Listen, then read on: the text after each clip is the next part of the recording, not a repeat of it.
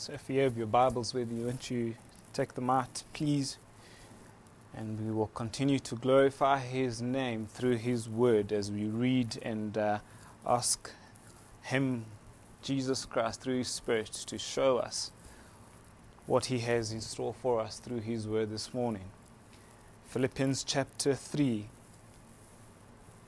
And I'll start from verse 17 through to 19, but verse for today is verse 18. And this is what it says, Philippians chapter 3, verse 17. It says, "Brethren, join in following my example, and note those who so walk, as you have us for a pattern." Verse 18. "For many walk, of whom I have told you often, and now tell you even weeping, that they are the enemies of the cross of Christ." Verse 19. "Whose end is destruction, whose God is their belly, and whose glory is in their shame, who set their minds on earthly things." So verse for today, verse 18, says, "For many walk, of whom I have told you often, and I tell you even weeping, that they are the enemies of the cross of Christ." Another translation, the ESV, puts it this way: "For as I have often told you before, and I tell you again, even with tears, many live as enemies of the cross of Christ." God, I pray that you would help us not to be the ones who are living as enemies of the finished work on the cross. Thank you, Lord, for your redemption.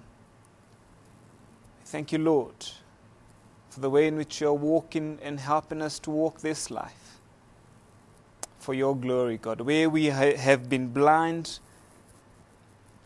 because it's the spirit against the flesh, help us, Father, to see those areas, Father, that we can surrender those areas in our lives where flesh has taken over, and in some ways we are becoming enemies to the finished work of your Son Jesus Christ on the cross.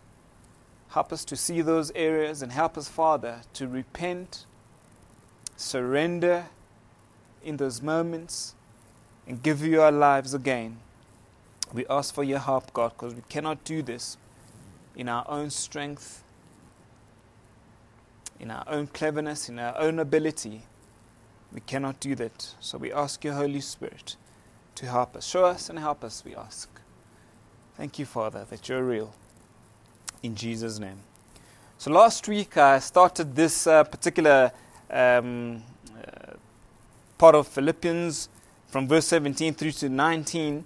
And I said that there were 3 points I'd like to highlight as we look at these three verses. And then I mentioned the first one last week, which we discussed.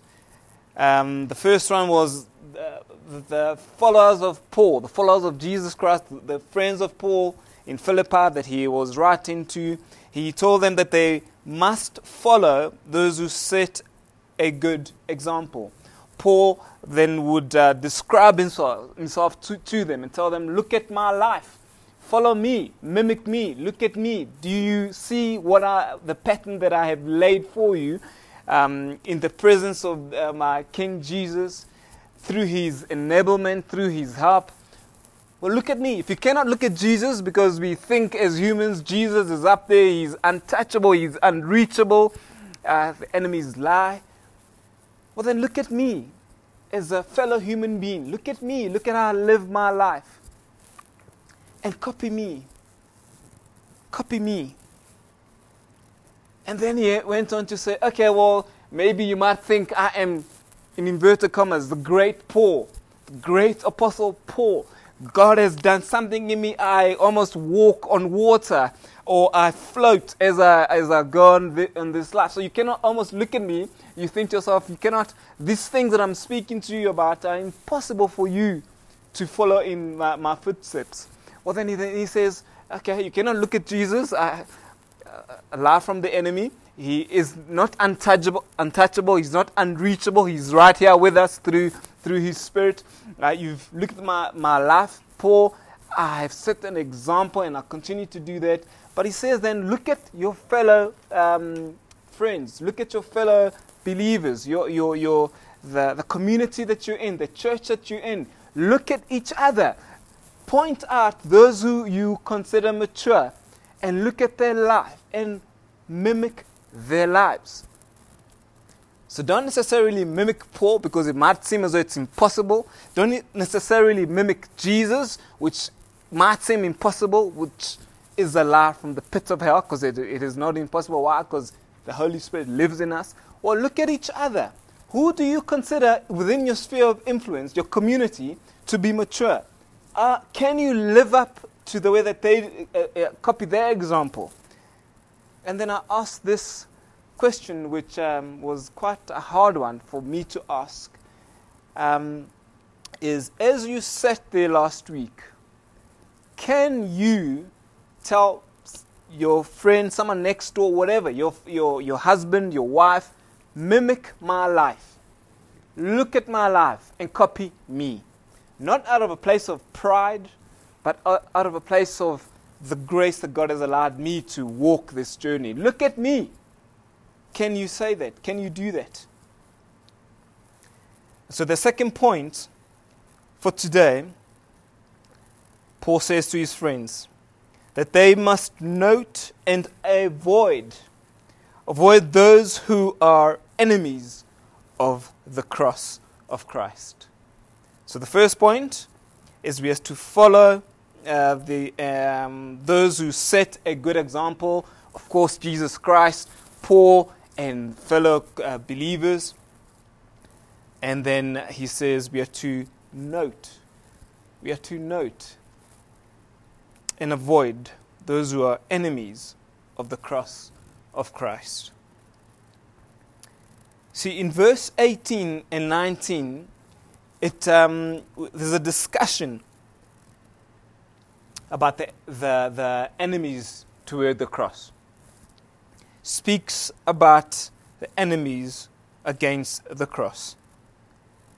This chapter closes like it began. You remember we spent quite a bit of time where we spoke about the word in chapter, in verse 2, where Paul addressed his friends and said, be aware of dogs. Be aware of dogs. He wasn't speaking about people outside, or them too, not just the outside, but be aware amongst the Christian community. Be aware of dogs. Be aware of evil workers. How is that? Within the Christian community, we think we are in a holy place. We are yet he would say, be aware of evil workers within the holy sphere, within the holy community. That is a scary thought, because sometimes we do. The enemy, it's his plan. He will say, no, there are no evil workers within the Christian community. But remember, he disguises himself as an angel of light. He comes into that sheep pen that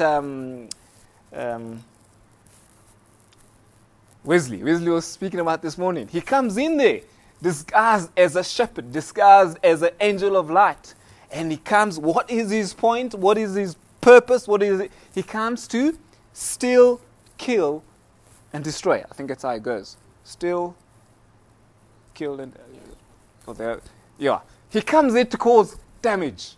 He doesn't stand outside the sheep pen and just throw the bombs. And he comes inside within the community, and he starts to do those kind of things. So Paul says here, my friends, be aware of those who are enemies of the cross of Christ. Be aware of them. Now you see, at this point, it is good for us to note as Christians, as we hear the Word of God, as we listen, as we engage, that the Word of God is alive, is living, and is active. We know that. And it is truth. John 17:17 says that the Word of God is truth. We need to realize that to be forewarned is to be forearmed. In other words, the Word of God forewarns us about life and what is going on. As He, through His Word, forewarns us, He then helps us to be forearmed to tackle this life that is, this challenging life that we find ourselves in. But how are we forearmed? Is not by lifting our hands up in fists and wanting to fight and curse at each other and in quarrels and all those kind of things, though they might happen. It's actually what we did this morning, surrendering to our King. Lifting up our hands on our knees and praying to Him. Sometimes doing ridiculous things. Kneeling this morning is sometimes it's uncomfortable, isn't it? It's uncomfortable. But in this context, if I kneel, it's not as though I look weird. But it doesn't matter whether I look weird or not. You think of the people in Jericho. They were told they must march around the wall. It was 7 times. And then at the end they must scream. Whereas the army was, in their understanding, our understanding, when you fight against an army, you got your guns and you are ready to go and fight. God's plans are different. He says, put down your guns, put down your weapons, let us do something different. Walk around the wall 7 times, and as you do that, scream and praise and whatever He said that they must do. That is absurd. Can you imagine the opposition? They must have been flabbergasted. We're going to kill you because we know we had to fight you, but you are walking around the wall and singing or shouting. How is that? The 7th time that thing came crashing down. Why? Because the mighty hand of Jesus Christ was upon them. They listened, they were obedient, and in surrender to Him, He was glorified. They benefited because they won, they moved forward.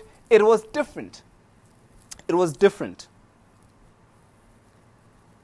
And so we don't have to pick up our guns. We don't have to clench our fists and fight. There are moments for those. There are moments for that time. But oftentimes, actually what we need to do is stand back. Stand back and ask God, what is going on here?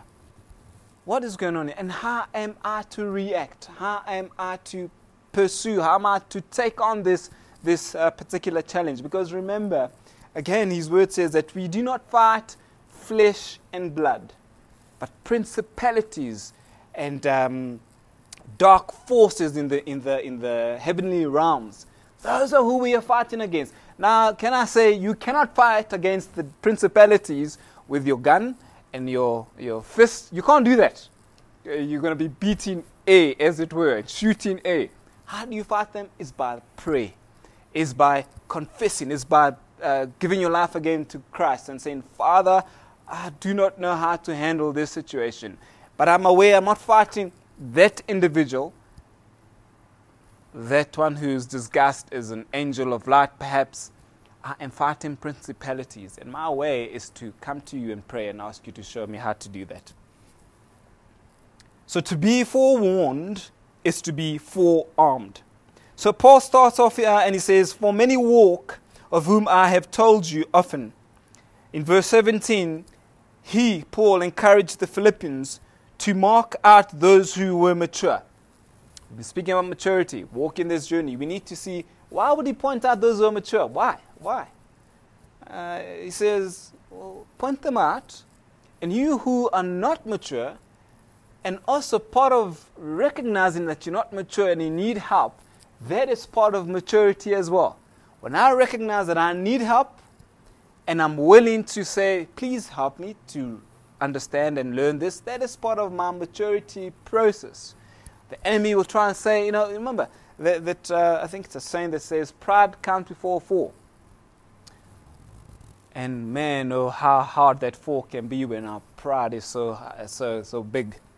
So we need to be a people who are not proud and say, okay, I don't understand. I need to grow. I am a work in progress. But let me identify those around us who are mature, and let me ask questions. Let me mimic them. Let me copy them as we follow Christ together. The reality of those who are mature is that they live on earth as though they are already in heaven. They live on earth as though they are already in heaven. We'll see that in verse 20. But at this point, Paul, contrasts, he gives a graphic contrast. He sets forth the flip side. Those who detract from growth. This is who he's pointing at. We spent 2 weeks pointing to the ones who actually are growing and saying, you've got to look at them. Let's engage with them. But now he takes a step back and says, okay, well, let's look at those who are not growing. Those who are detracting from growth. And here's an example that we are familiar with. And the truth is that the negative crowd will run with influences over our lives. Remember, if you're going with the crowd, it's that much easier to just follow the crowd, isn't it? But when you're alone in a crowd, to stand for your values and your principles, it's that much harder. Going forward when everyone is going backwards, it's that much harder. And we know this is quite significant. Let's look at the example of teenagers. No one here is a teenager. Let's think about teenagers and their upbringing. Teenagers are generally, we classify them in a period of their lives where they have some sort of identity crisis. They gain their identity from what others in their group think about them. That's how teenagers, they're confused. They're trying to work out who they are, where they're going, and who am I? What is this life about? And that person who's popular, or that person who's famous, whatever, if he or she says this, when I need to be doing this is my identity. Well, let me do that thing that he or she is saying, then I'll become known as that person. I'll become accepted, whatever the case might be. See, teenagers are vulnerable when they're in the crowd. Or more so when they're in the crowd. Not just when they're in the crowd, but more so when they're in the crowd. When they are by themselves, they seem to be okay. They seem to be okay. When they run with a crowd, that is a whole other story. I've heard of stories where there's a teenager, this is who they are. They are a pleasant person. But as soon as they're in a different context, in a different crowd, it's like day and night. We cannot recognize this person. They are different. Why? Because they're running with influences from a crowd, which is a challenge for them as they try to identify who they are.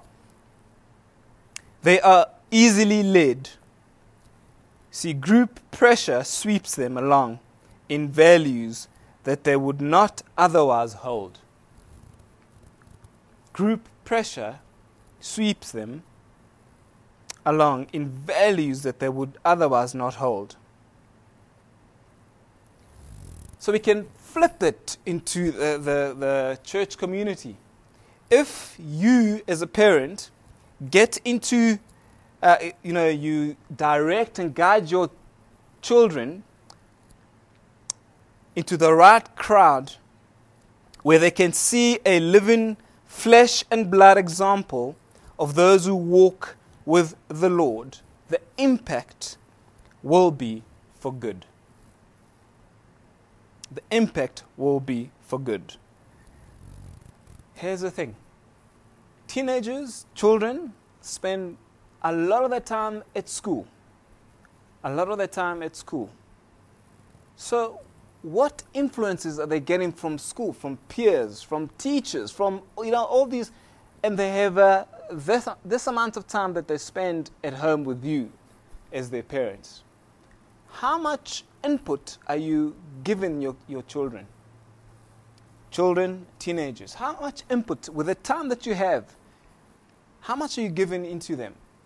Because remember, at home, it's a safe place.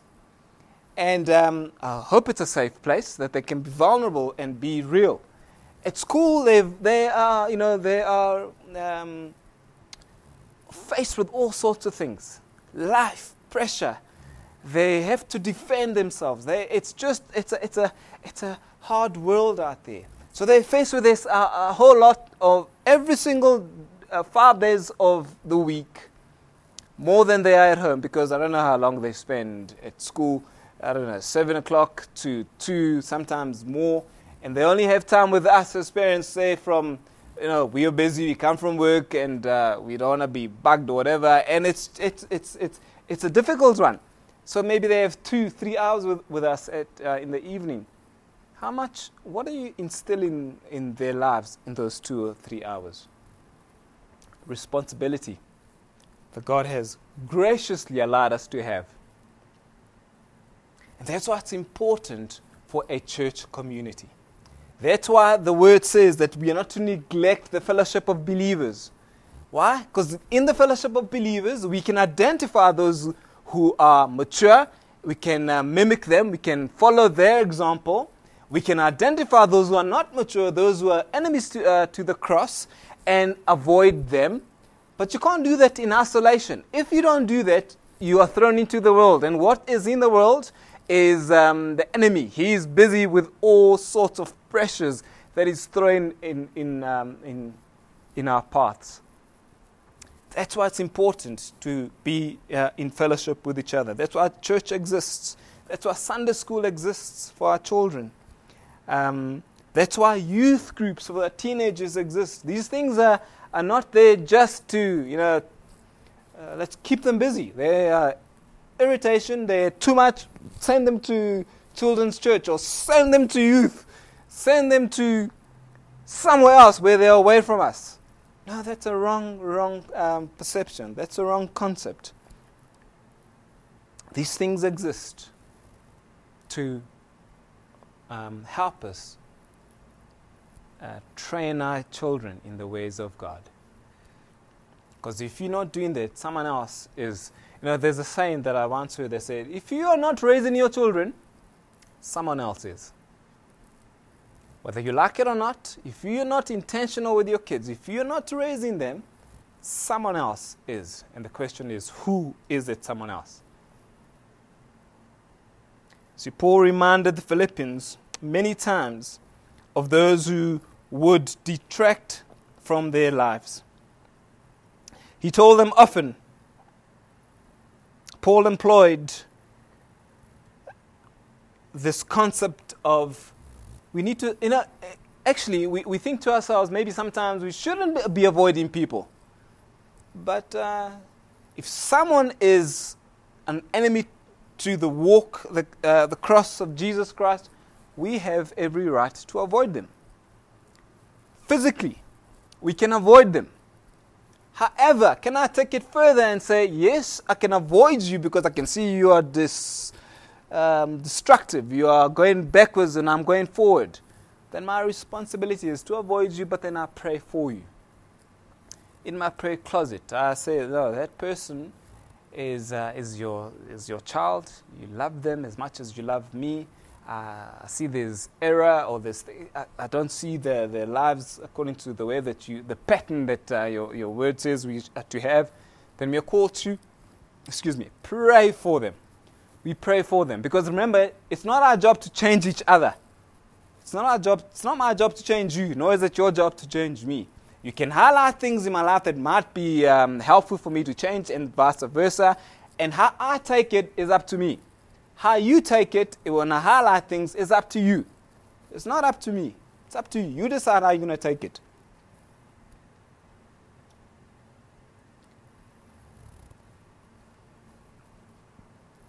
Are we together? This is, I know there's parents, me.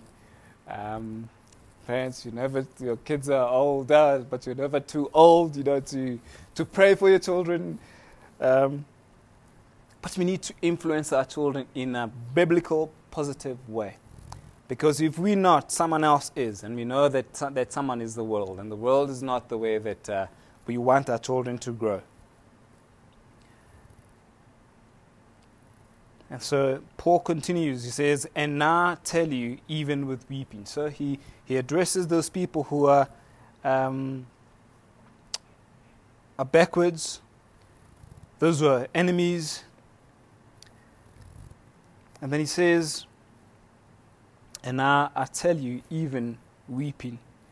Now here's a man who, Paul, could both take a strong stand and still exercise compassion. Now that is a difficult one. Like I said, if you're going forward and everyone is going backwards, it's hard for you to stand and continue going forward alone.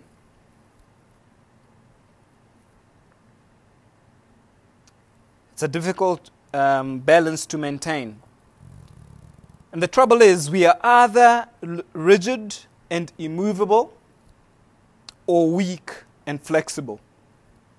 A mature person holds both conviction and flexibility in tension.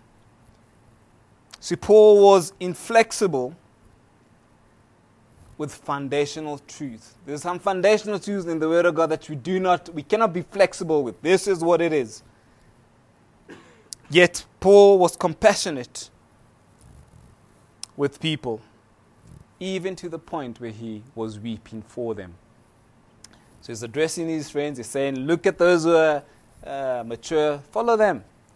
But be aware of those who are not mature, those who are enemies to the cross. But I speak to you about them whilst I am crying, weeping for them, crying for them. Not so that I look more spiritual than anyone else, but because the Spirit of God is crying out for these people to not become, to change from being enemies of the cross to friends of the cross of Jesus Christ. You remember what Psalm 126 verse 6 says. It says, he who continually goes forth weeping, bearing seed for sowing, shall doubtless come again with rejoicing, bringing his sheaves with him. So he who goes and is crying for those who are lost, he who is crying for those who are enemies of the cross, will in no time rejoice as people turn. As people turn.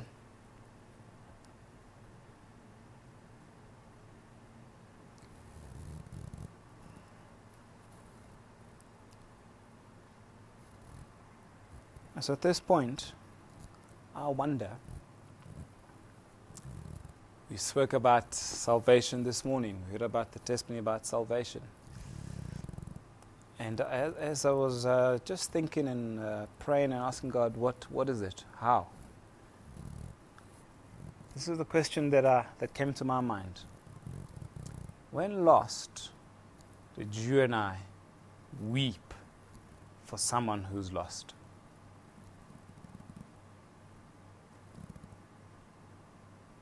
When lost, did you weep for someone who is lost?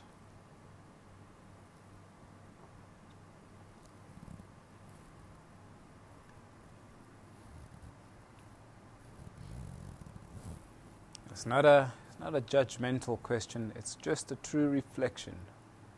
When last did you weep or consider someone who is?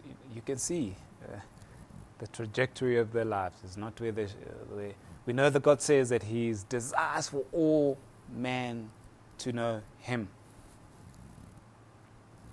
So I'm going to ask us to close our eyes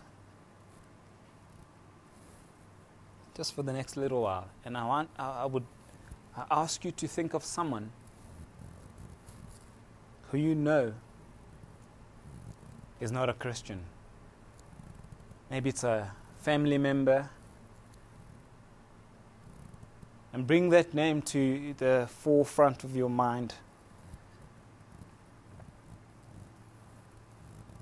And together we're going to pray for people who are lost this morning.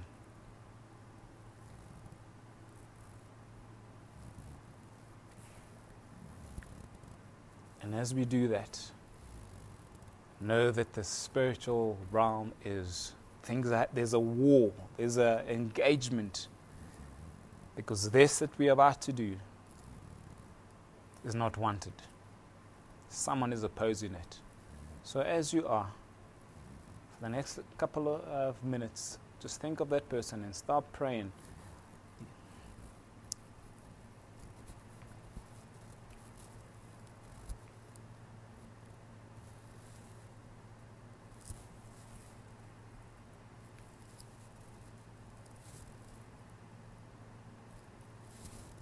Thank you, Father.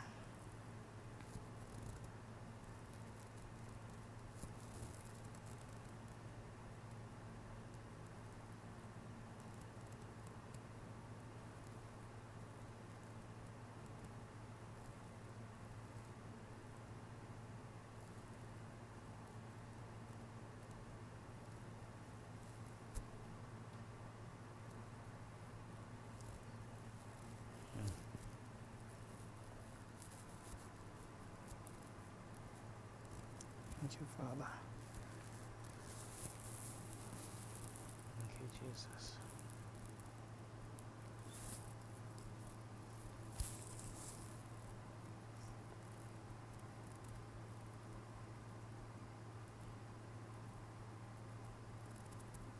Thank you, Father.